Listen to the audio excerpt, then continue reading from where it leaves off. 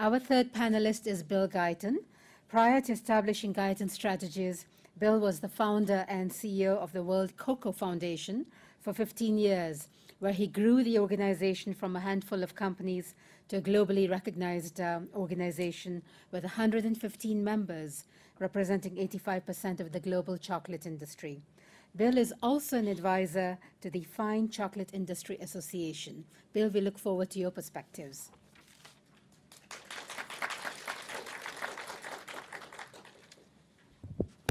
Rajul, thank you for the introductions, and I just wanted to say that it's a wonderful opportunity for me to be here today at IFPRI. And in particular, I was mentioning to Rajul earlier today at how important the CG has played in cocoa.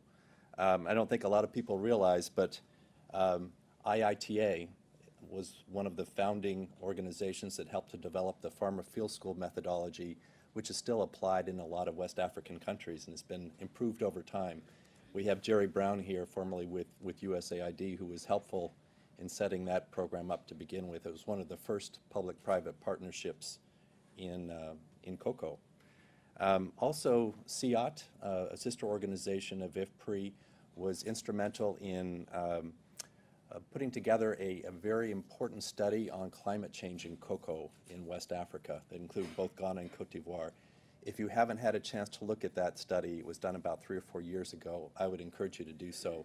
It's eye-opening and looks at some of the threats that some of these fragile environments have to cocoa production in the future and what's happened over the last 20 years.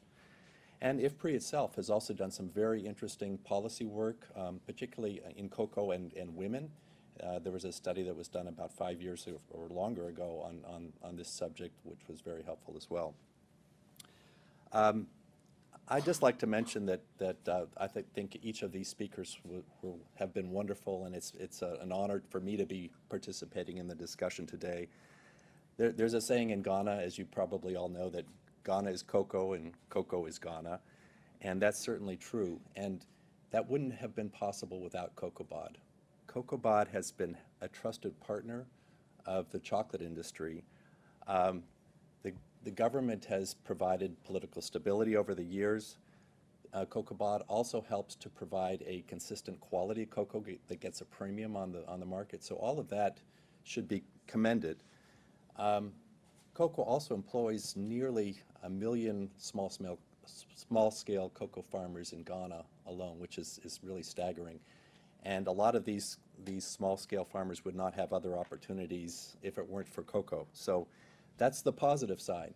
But we've also heard some of the challenges today, and certainly I think that there's a lot that can be done on both the public and the private sector side to help improve the situation.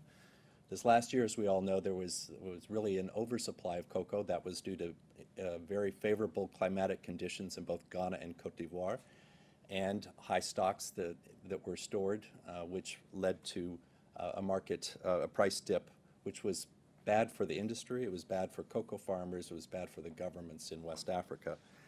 So we need to look at more about what led to those conditions and how to help mitigate that in the future.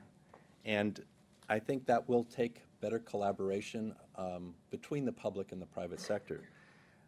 In the private sectors, a lot of the companies have rallied behind the World Cocoa Foundation and have formed a strategy called Cocoa Action, which is reaching about 300,000 cocoa farmers in Ghana and Cote d'Ivoire collectively. They're looking at ways to improve the productivity and social practices on cocoa farms. And you know, the setup has been good. I think there's ways that it can be improved. And I think that there's ways that Cocoa Action can collaborate more closely with the governments of Ghana and Cote d'Ivoire. But it's a really good first effort. Another area I think that could be very helpful is if something similar was done on the government side on how do you have closer ties between some of the cocoa producing governments. And Cote d'Ivoire is right next door to Ghana. Collectively, they represent about over 60% of the global supply. Is there not an opportunity for these two governments to work more closely together at some of their policy issues and look at common strategies, and in particular on some of the important efforts on research, for example?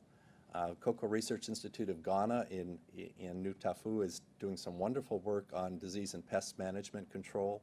Likewise, in Cote d'Ivoire, similar things are happening. So the better collaboration together between these different institutions and between the marketing boards, I think, can be useful. So although you know, there's some really bright spots on what the Cocoa Board has been able to accomplish over the years and how the industries come together to help support cocoa farmers better, I think there are a lot of areas where future improvements can be made, and I like the previous speaker's comment about market segmentation. That's one great area where we can look at, perhaps looking at some strategies where Ghana Cocoa can look at testing new hypotheses and looking at new marketing strategies, maybe outside the typical marketing system in Ghana, to see how we can get better profits back to the cocoa farmer. So with that, I'd like to thank you all and look forward to your questions.